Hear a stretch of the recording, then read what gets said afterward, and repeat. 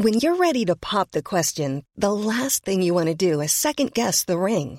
At BlueNile.com, you can design a one-of-a-kind ring with the ease and convenience of shopping online. Choose your diamond and setting. When you find the one, you'll get it delivered right to your door. Go to BlueNile.com and use promo code LISTEN to get $50 off your purchase of $500 or more. That's code LISTEN at BlueNile.com for $50 off your purchase. BlueNile.com, code LISTEN. Hold up. What was that? Boring. No flavor. That was as bad as those leftovers you ate all week. Keke Palmer here, and it's time to say hello to something fresh and guilt-free. Hello Fresh. Jazz up dinner with pecan-crusted chicken or garlic butter shrimp scampi. Now that's music to my mouth. Hello Fresh. Let's get this dinner party started. Discover all the delicious possibilities at HelloFresh.com.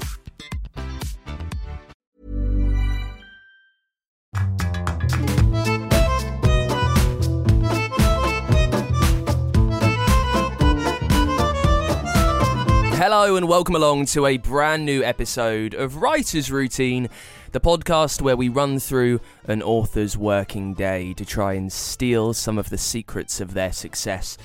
This week we're chatting to Mary Adkins, who is an author and writing coach. She is the founder of the Book Incubator. It's a year-long program to help you write, revise, and then pitch your novel. She's also written many books. The newest is the critically acclaimed Palm Beach. Now, we talk about why she sets up her writing space to make her believe she's playing. Also, how she uses music to take her to a different place and space and time. And you can hear why she thought she had the skills to help others write. I mean, I think it was right after my first novel had come out that it occurred to me that I could pair these things, pair what I had figured out for myself with what I had learned about education to work with writers to help them get their books done. So that was it. I mean, that was basically it. I had the kind of the spark one day of an idea, and I thought, I'm going to try this. I'm going to see how this goes. It's all on the way with Mary Adkins in a brand new Writer's Routine.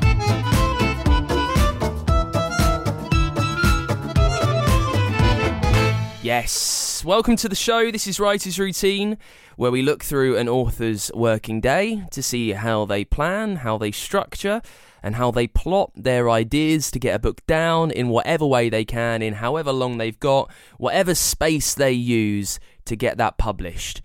My name's Dan Simpson. Thank you so much for being there. This week we're chatting to Mary Adkins, who is an author and writing coach. She's published the novels Palm Beach, Privilege, and When You Read This, which have all been critically acclaimed and labelled books of the year by various magazines and papers. Also, off the back of that, she's a writing coach. Her Book Incubator program looks to lead you through the difficult journey to publishing, helping you write, revise, and then pitch a novel. To do that, she figures out what kind of a person you are, when you have energy, how creative you are, what motivates you, what makes you tick, how outgoing you are. And she uses all that to refine the best way for you to work. Because we don't all get creative at the same parts of the day. We've got a lot of different things happening, taking the kids to school, going to your day job. So she uses that to figure out the best times and the best method for you to get your novel down. Now, we've done 220 odd episodes of this, and this is the first writing coach I've had on the show. It won't surprise you to hear I've had quite a few pitched to me, and I've always been a bit wary of, it being too pluggy, or there not really being a purpose to it. The idea of this show is fairly structured, and it's fairly simple. We talk to writers about how they write. I didn't know if speaking to a mentor, a coach, would be that useful. But I thought I'd give it a go because Mary is a published novelist, so maybe it's worth hearing how that side of things has helped her coach other writers and why she made that decision. And I think along the way, there are some very good tips and tricks and tidbits that will just help you refine the way that you think about writing and how you plan your day. We talk about how she discovered that she's a morning person, why she sets up her writing space to work and not play, and why a lot of people tend to struggle switching between writing and editing. So there's a lot in this. I hope you get something out of it with Mary Adkins. And we start off, as always, talking about the place around her and what she sees when she sits down to write. So I currently write on my back porch on like an outdoor chair. And so I am looking at the wall of my garage. That's interesting. So what have you got around you that's, because being outdoors, I mean, it can't be the most practical of places. Is it just you and a laptop? Have you got other things around you that help you write? No, it's just me and a laptop. And I've actually, in thinking about this, I was listening to an earlier episode of your podcast a little while ago. And I was thinking about over the years when I've written my novels how my writing spot has changed. And I realized that it's never been at a desk. I've not written a single novel at a desk. I think desks intimidate me. I think it feels like too serious or something. It feels like school. And so I've always written on a couch or even in bed. Like sitting, not under the covers, but like sitting on my bed with like my materials or my like storyboard where I'll put Post-its on a poster board, just kind of splayed out over me on the comforter. But I've always, I think writing in a place that doesn't feel as serious as a desk for me is liberating. So at the moment, because then I just kind of feel like, oh, I'm playing. I'm like, I'm not doing anything that's too serious. And that helps me. I think it unlocks my creativity a little bit. So at the moment for me, that's outside. But when you are outside, you were saying when you're on your bed and what you lay things over your duvet, how do you do that outside? So have you got like any form to kind of keep track of where you are? Anything that lets you know what's going on? It's all on my laptop. So I really won't have anything except maybe a notebook next to me because right now I'm working on my first memoir. So I'm shifting gears to nonfiction. And so at the moment, it's kind of everything I need is just sort of in my memory and in my head, or in documents that I just have, open on my laptop or in my notebook. I kind of go back and forth between handwriting and typing, but I just have it all sitting right there in the chair with me. Some writers I've spoken to, like, I guess, creativity perhaps around them, or maybe like a token or a totem, something on their desk that lets them know they've done this before. If you're just staring at a wall, what is there that's creative there that kind of helps you tap into what you're working on? Yeah, it's really interesting. When I've read about those, I've known those writers too before, like the people, like the talisman, or they have a candle, or they have a ritual that they do, and I think that's always it's sort of like the desk for me. That seemed almost counterproductive because it feels too precious or something to me, and it feels like it makes me feel too much pressure to think like I'm now going to bring this rock over and it's going to like that to me feels like more pressure than just thinking, oh, I'm just kind of tinkering, I'm toying around, I'm writing down some ideas. I mean, I think that for me, the thing that triggers the creativity is what I've learned is time of day. And my ritual is that I always write at the same time of day. So it's like my body and mind know, okay, we woke up and the first thing we do is we write. So I do it first thing in the morning. I'm one of the people who does it first thing in the morning because that's when I'm the freshest, is coming off a night of sleep. And when I find I can drop into my writing mode the most quickly. So yeah, so I make myself a cup of coffee and I get going. That's what I do. Like today, I've already done it. So take us into if all you're working with is your computer, kind of run me around that. Like what software are you using? Have you got folders filled with different ideas and character notes? And run me through that. And also, what font do you use, Mary? Yeah. Okay. So when I'm writing a novel, I handwrite. So I'm writing in notebooks, and I don't use the computer at all until I'm transcribing my first entire draft.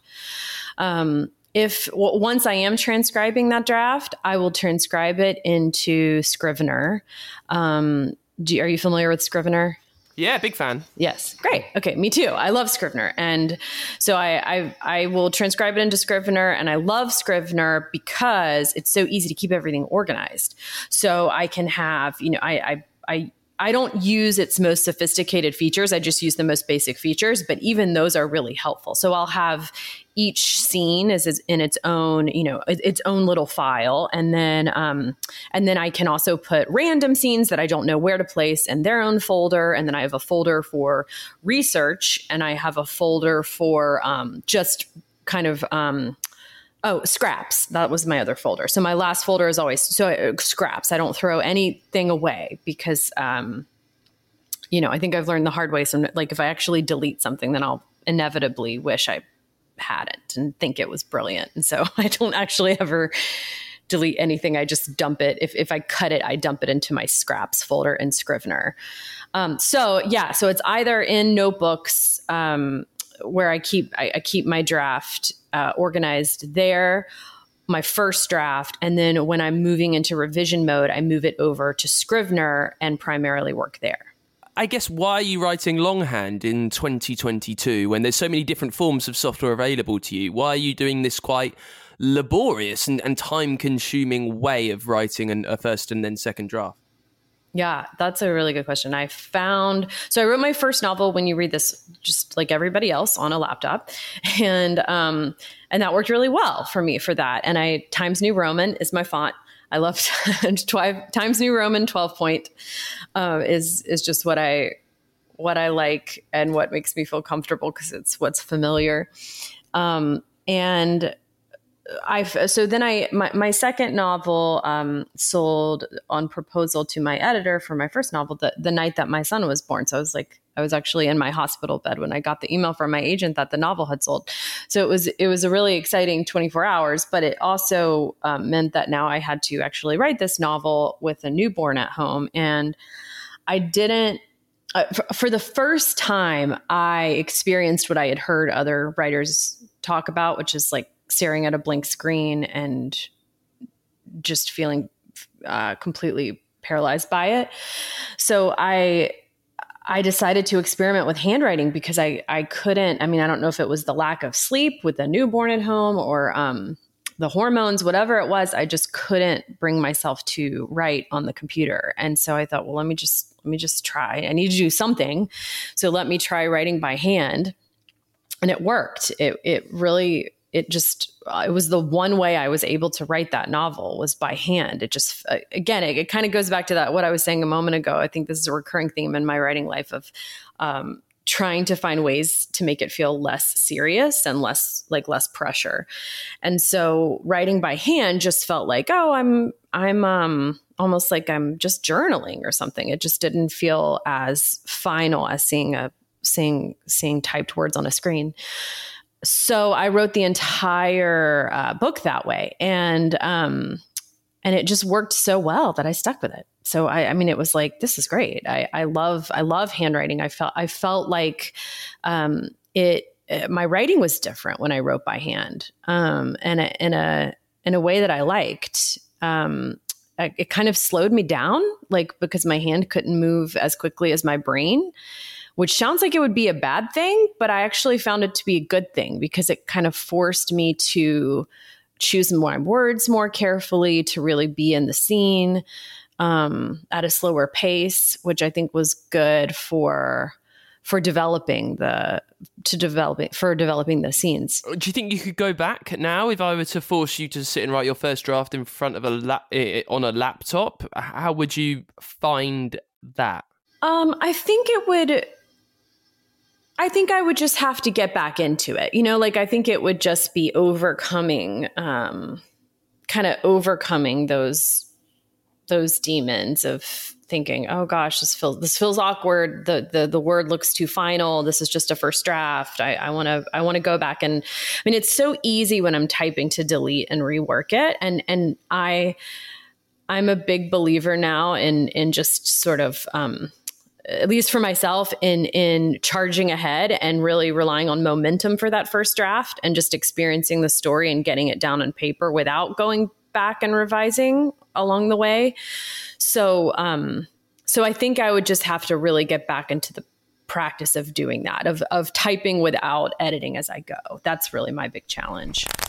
So the transcription process of writing, of moving it from the notebooks to the computer, is the worst part. That part is, it's really terrible. I mean, it's unpleasant because it's, it's like tedious, one, but it's also kind of seeing, I do it right after I've finished the handwritten draft. And so I'm really, really close to the story. Like I'm still in it.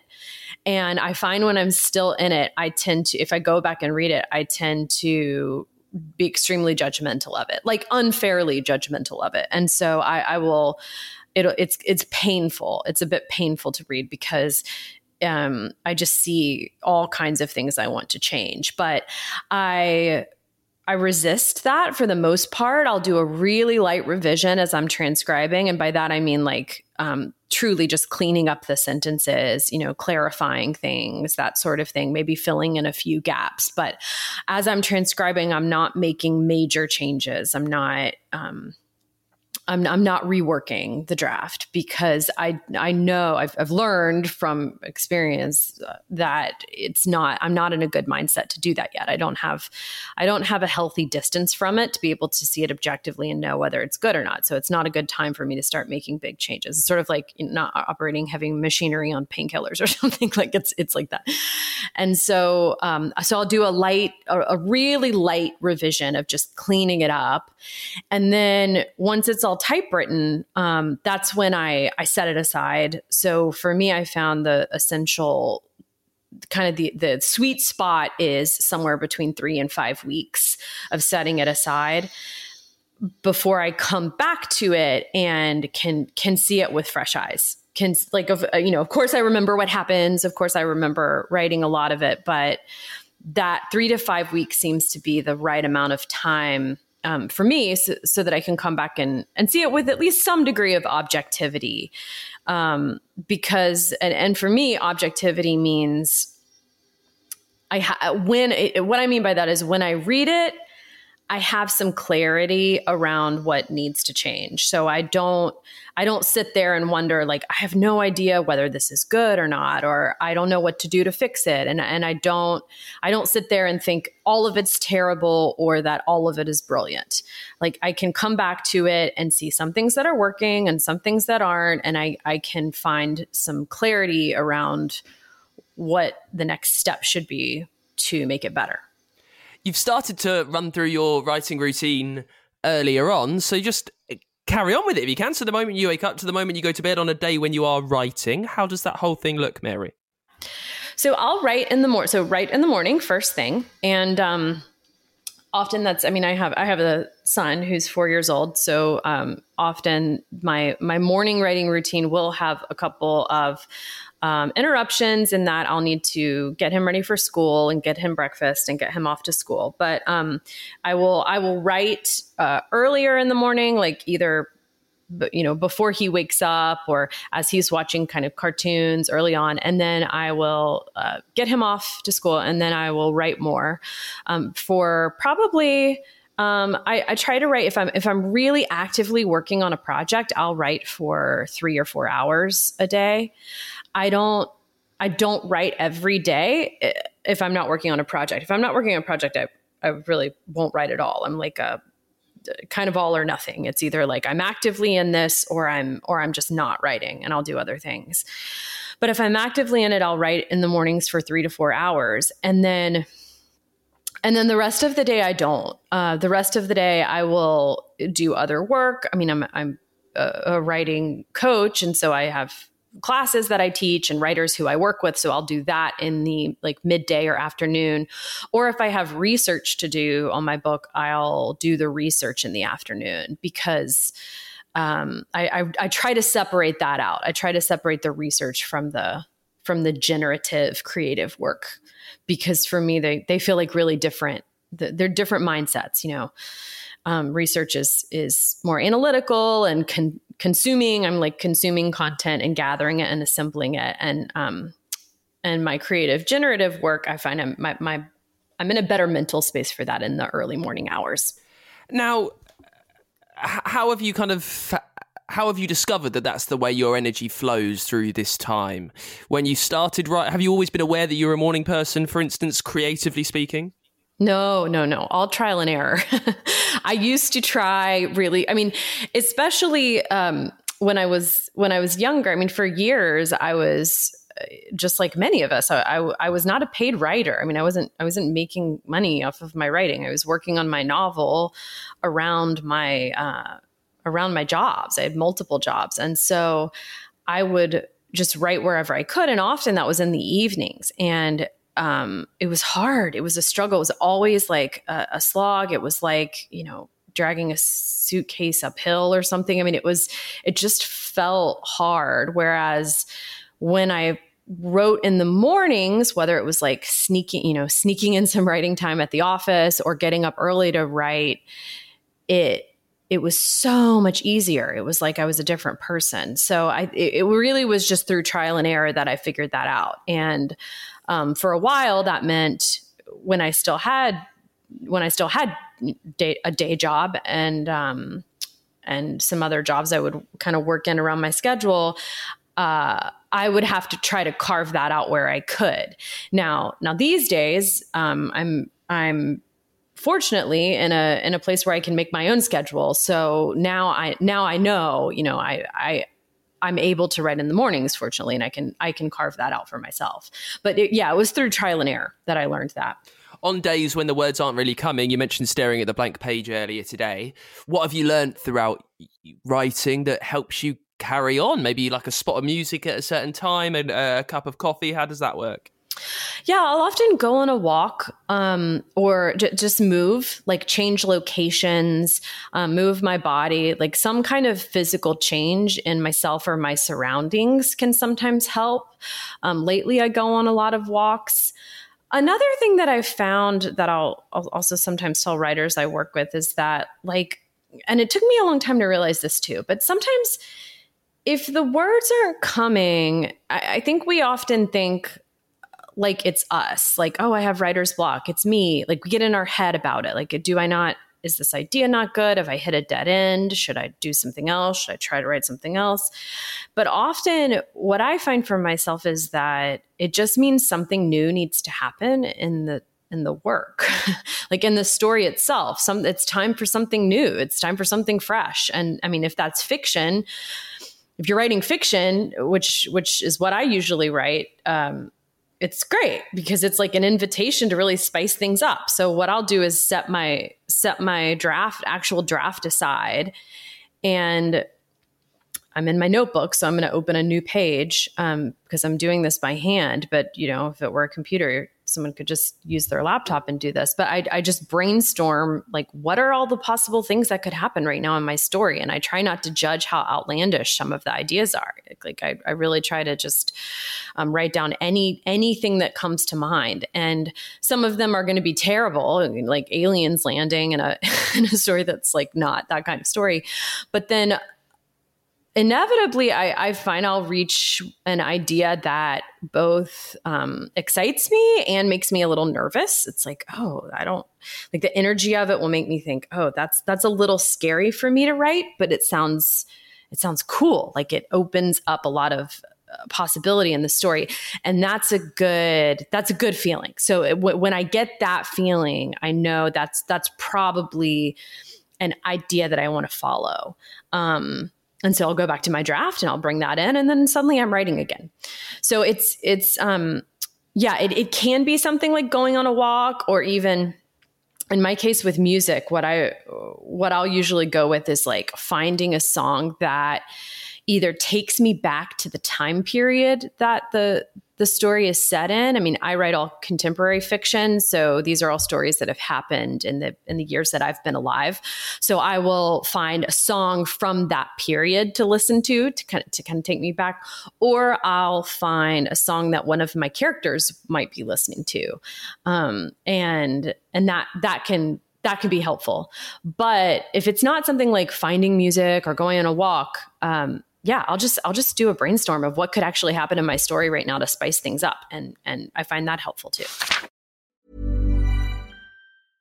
Imagine the softest sheets you've ever felt. Now imagine them getting even softer over time. That's what you'll feel with Boll & Branch's organic cotton sheets. In a recent customer survey, 96% replied that Boll & Branch sheets get softer with every wash. Start getting your best night's sleep in these sheets that get softer and softer for years to come. Try their sheets with a 30-night guarantee. Plus, get 15% off your first order at bollandbranch.com. Code BUTTERY. Exclusions apply. See site for details. You should celebrate yourself every day, but some days you should celebrate with jewelry. Whether you want to commemorate an unforgettable moment or just bring some added sparkle to your collection, Blue Nile can offer you expert guidance and a wide assortment of jewelry of the highest quality at the best price. Go to BlueNile.com today and experience the ease and convenience of shopping Blue Nile, the original online jeweler since 1999. That's BlueNile.com. BlueNile.com. Hey there, it's Michelle Norris. I'm host of a podcast called Your Mama's Kitchen. When I travel, I'm usually looking for a way to find a taste of home when I'm not at home. And one of the things I love to do when I am at home is entertain. And Airbnb allows me to do that. When I was in California recently, I rented a house that had a great kitchen. And when we were sitting around the table, we're all thinking, we're in someone else's house. Someone could be in all of our homes as well. If you have a home, but you're not always at home, you have an Airbnb. Your home might be worth more than you think. Find out how much at airbnb.com/host. We're back with more from Mary Adkins in just a sec. Very quickly, just pointing you towards our Patreon page. If you're enjoying the show, if you like what we do, if you like the different authors that we speak to, and some of the tips that can help you write, well, you can help us out for bringing this to you. To help us continue bringing you episodes as often as we can with the best authors around, all you need to do, support us at patreon.com/writers routine. It doesn't take a lot, just a few dollars every month, helps us keep going, helps us keep ticking over. It's only me, it's a one-man operation. I do all the admin, which is fairly terrible. I do all the social media, which could be a little bit better. I sort out all the interviews, I do the research, I do the editing. It's all me, there's no one else. And just like a few dollars a month from you can really help this keep going, helps us keep bringing you these chats. And for that, you don't just get the podcast, you get our eternal thanks. There is a chance for you to get merch, there is bonus content, there is even a way for your book to sponsor this show. And it just helps us keep going.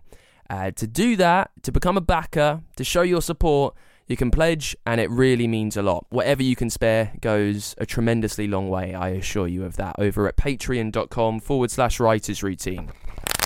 Let's get back to it then with Mary Adkins, author and writing coach. She's published the novels Palm Beach, When You Read This, and Privilege. All have been critically acclaimed and labelled books of the years by various magazines and papers. She's also a writing coach, and her book incubator program takes you through a year, hoping to lead you through that difficult journey to publishing. Now on this half, we talk about that bit, the coaching side of things. What common problems writers face and how she helps them try to fix them, and the tricks that she uses to motivate you along the way. You can also hear about the best way to try and sell your book rights. I've had a lot of emails about that recently. You've been working on something, it's about to be published. How do you get it out there to Amazon, to Prime, to Now TV, to Netflix, to the myriad streaming services with a constant churn of content? Surely they've got a space for your work. Mary tries to figure out the answer to help you out with that.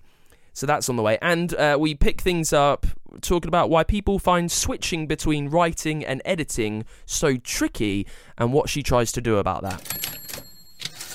It took me 6 years to write my first novel, and not because I was writing slowly. It was because I kept rewriting it and rewriting it and rewriting it. And I was trying to rewrite it based on what I was learning in writing classes. And by the time I had finally written a draft that I was really happy with, and that got me a literary agent and that sold, I felt like I had learned a lot about what did not work for writing a novel, what processes were not actually that helpful, what kind of exercises didn't really move me forward, and the ones that did. And so that was part of it. And then another part of it was that my job during all those years, when I referenced my day job a second ago, had been teaching. I was a teacher and tutor and for a small education company. And then I became a curriculum designer for them. So I had sort of, it wasn't my primary focus. My primary focus was writing around my job, but that was my job. And I had kind of acquired this pedagogical background and this pedagogical knowledge around how people actually learn and how we reach our goals and how we can create processes that allow us to reach these goals of sitting down and achieving what we want to achieve. And so I think it was right after my first novel had come out that it occurred to me that I could pair these things, pair what I had figured out for myself with what I had learned about education, to work with writers to help them get their books done. So that was it. I mean, that was basically it. I had the kind of the spark one day of an idea, and I thought, I'm going to try this. I'm going to see how this goes. And that was, 3 years ago, a little over 3 years ago, that I first thought of that, and I've been doing it ever since, and I love it. It's been awesome. It's one of my favorite things to do. I mean, other than writing, it's probably my favorite thing to do is working with other writers. What have you found that most writers struggle with when they are trying to get things down? I think the most common thing that I see is the same thing I had struggled with, which was not understanding that writing mode and editing mode are two different modes. And when we mix them up, we can get stumped. Like the editor is analytical and is can be quite critical and is really smart, but is also really can be pretty tedious and can be really focused on small things like sentence structure and word choice and very particular details. Whereas the writer in writing mode, I think the way I define writing mode is being open to experiencing the overall story and just getting that general story down on paper and not being so obsessed with the details of the execution yet. And I think, for so long, I didn't understand that those were different modes. I was basically moving between the two of them in every other second. I mean, I was trying to fuse them. And so I would write a sentence and then edit that sentence for the next 30 minutes and then write another sentence and then edit that sentence for the next 10 minutes. And so not only was it difficult to make progress, it was impossible to actually experience the story because my editor was constantly coming in and trying to fix how I was executing the story, but I didn't even know what the story was yet. So I see this happening with writers a lot. I think it's a really common trap for us to fall into. And it's really understandable because unless someone kind of lays this out for us, I think it's very natural to think, okay, well, I wrote a sentence and I should now make it better. It's a very normal kind of chain of logic. And so what I'll try to do with people is get them to where they can really trust their future self to edit their work and really just lean into writing the first draft based on experiencing a story and trying to get in the flow and once they get that momentum, just to continue until they have a first draft without stopping to edit yet, because their future self is going to be a better editor. The future self knows what the story is. The future self can has some understanding of what's on the page and whether it's working or not. And that future writer self is a better editor. So that's what I find really helps. Understanding that, I think can really unlock someone's progress so that they can actually get that first draft out and have something on paper to work with. What are your best tips for starting? So I know a common roadblock that some aspiring authors might have is they think they've got a very good idea, but they stop themselves before they get that first sentence even done because they don't know how much they have to flesh it out beforehand. What do you advise people who are struggling with that? Yeah, I always suggest starting with a big question. So some big question that is at the heart of whatever it is you want to write, whether it's an essay or a novel or a short story or a memoir. There's some big question at the heart of it. And I think when we articulate what that question is, it gives us somewhere to go and I love it as a question. This is different than a theme, like a theme statement or a thesis statement, because those to me have always felt kind of closed off. I mean, it's kind of like, this is what my book is about. It doesn't open up possibility. It just kind of announces the subject of something. But I think when we anchor a story in a question, I mean, just the mere fact that it ends in a question mark opens up all kinds of possible areas of exploration and possible paths that we could go down. So, for example, when I was writing my first novel, I mean, like I said, I rewrote it. So it took me a while to get here. But when I finally kind of unlocked it for myself, the question at the heart of it was, how do we make meaning out of an unlived life? Like if we have no more time left and we look back and that was all the time we had, like, how do we find the meaning in that when we didn't do what we hoped we would do? And that's the dilemma that the character in the novel is facing. And so, and that was a really pressing question for me personally. It was a question that I felt tormented by in my own life. And so I was interested in it as the writer. And that really, when I didn't know what to write next on the page, if I kept coming back to that question, it always helped me navigate back to coming up with some way to explore it. So I think so when I'm working with a writer, that's the first thing we'll do is try to figure out what their big question is that they're really that they want to spend. I mean, if in my case, I work with people on full length books. So it's like, what do you want to spend the next, 4 months of your life on this draft writing about? What is the big question you want to spend 70,000 words exploring? And I think that is essentially what I think is important to have to start. Now, of course, we want to kind of know, like, if it's fiction, just some basic details around what's the premise that we're going to use to explore that question, who is going to be our main character. But I never found it that useful. I mean, back when I would take writing classes, it's like I would be invited to or instructed or assigned to make these like really elaborate character biographies or like write 100 sentences about this character. And I just I found I never used a lot of that stuff. It wasn't necessary. I didn't need to know where my character went to high school or what their favorite color was. It was just sort of fluff. I don't know. I have found it much more useful to know the basics of who a character is. And by that, I truly just mean kind of like, where do they live? How old are they? And what do they care about? But other than that, like, discover who they are by writing the story itself and letting them reveal themselves to me.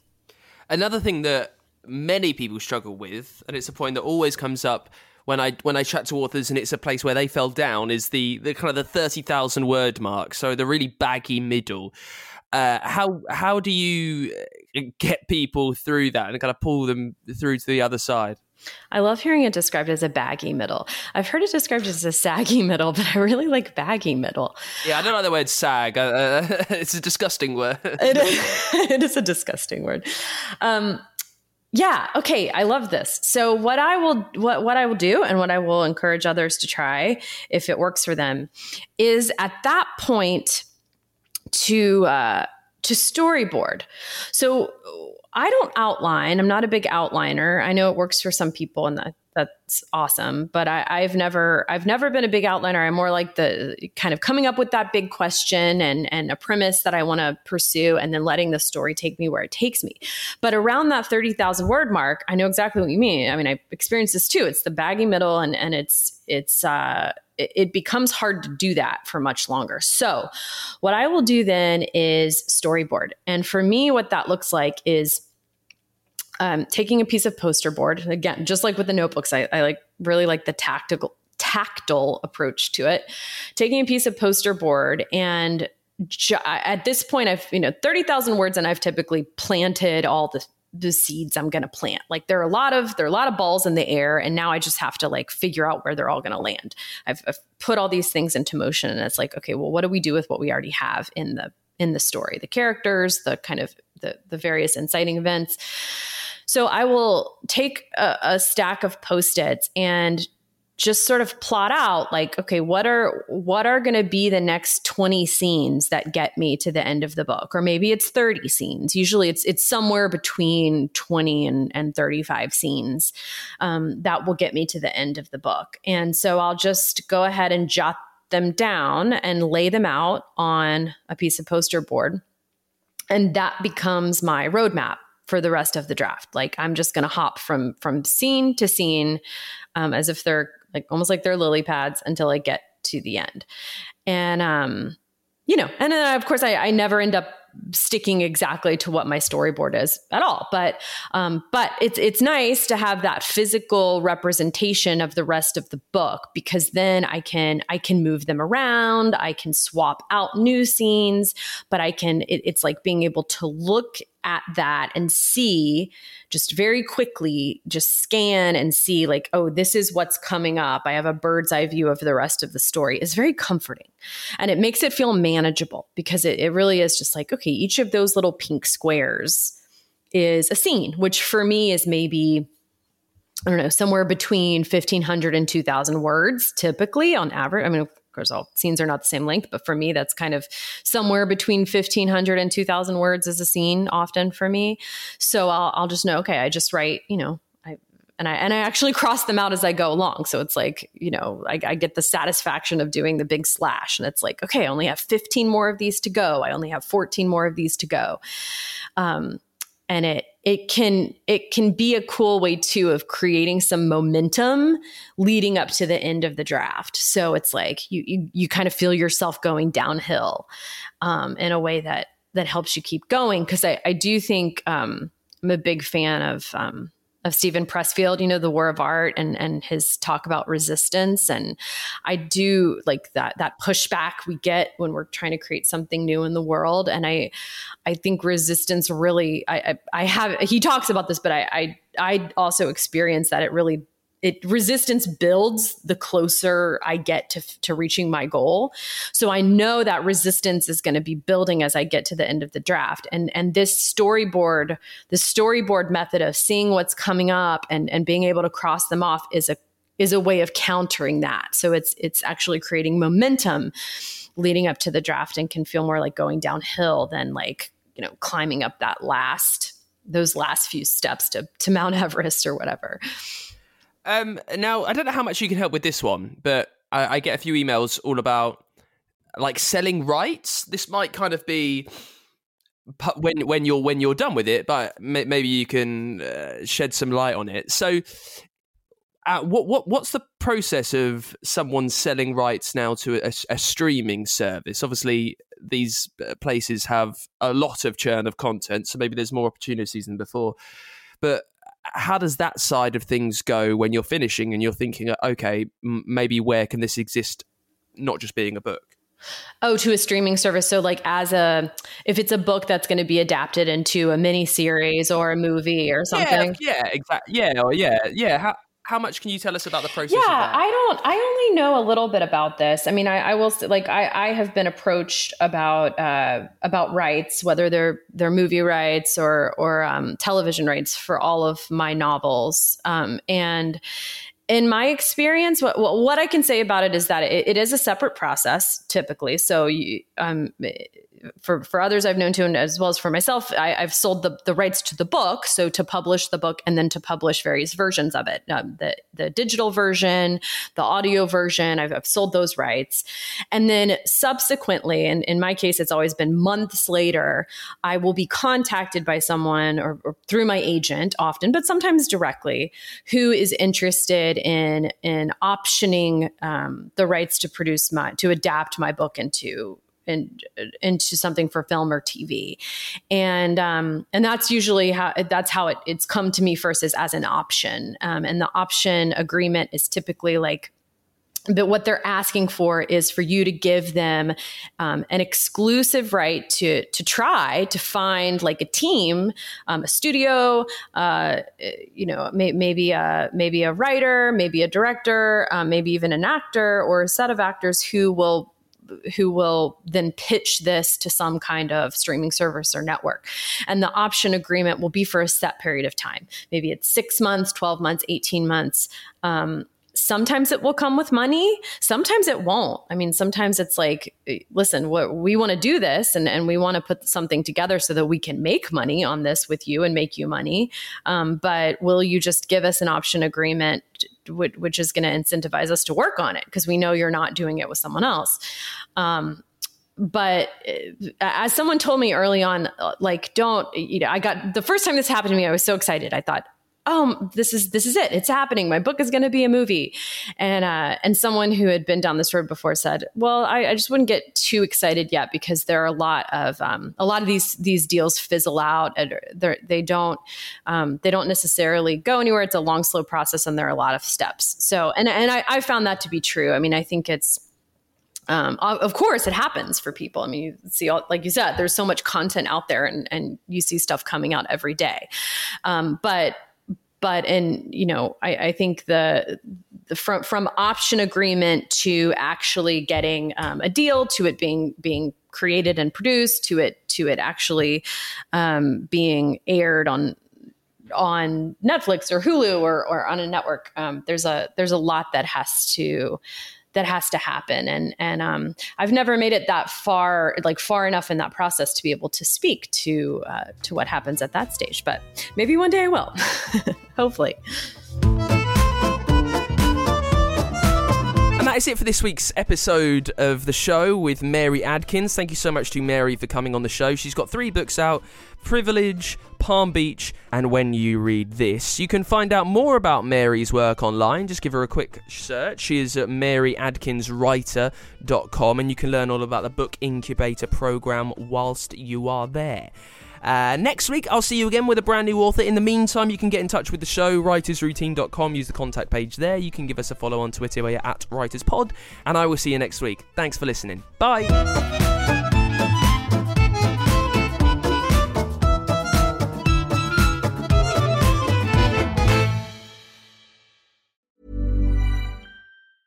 Ever catch yourself eating the same flavorless dinner 3 days in a row? Dreaming of something better? Well, HelloFresh is your guilt-free dream come true, baby. It's me, Keke Palmer. Let's wake up those taste buds with hot, juicy pecan-crusted chicken or garlic butter shrimp scampi. Hello Fresh. Stop dreaming of all the delicious possibilities and dig in at HelloFresh.com. Let's get this dinner party started. Even when we're on a budget, we still deserve nice things. Quince is a place to scoop up stunning high-end goods for 50 to 80% less than similar brands. They have buttery soft cashmere sweaters starting at $50, luxurious Italian leather bags, and so much more. Plus, Quince only works with factories that use safe, ethical, and responsible manufacturing. Get the high-end goods you'll love without the high price tag with Quince. Go to quince.com/style for free shipping and 365-day returns.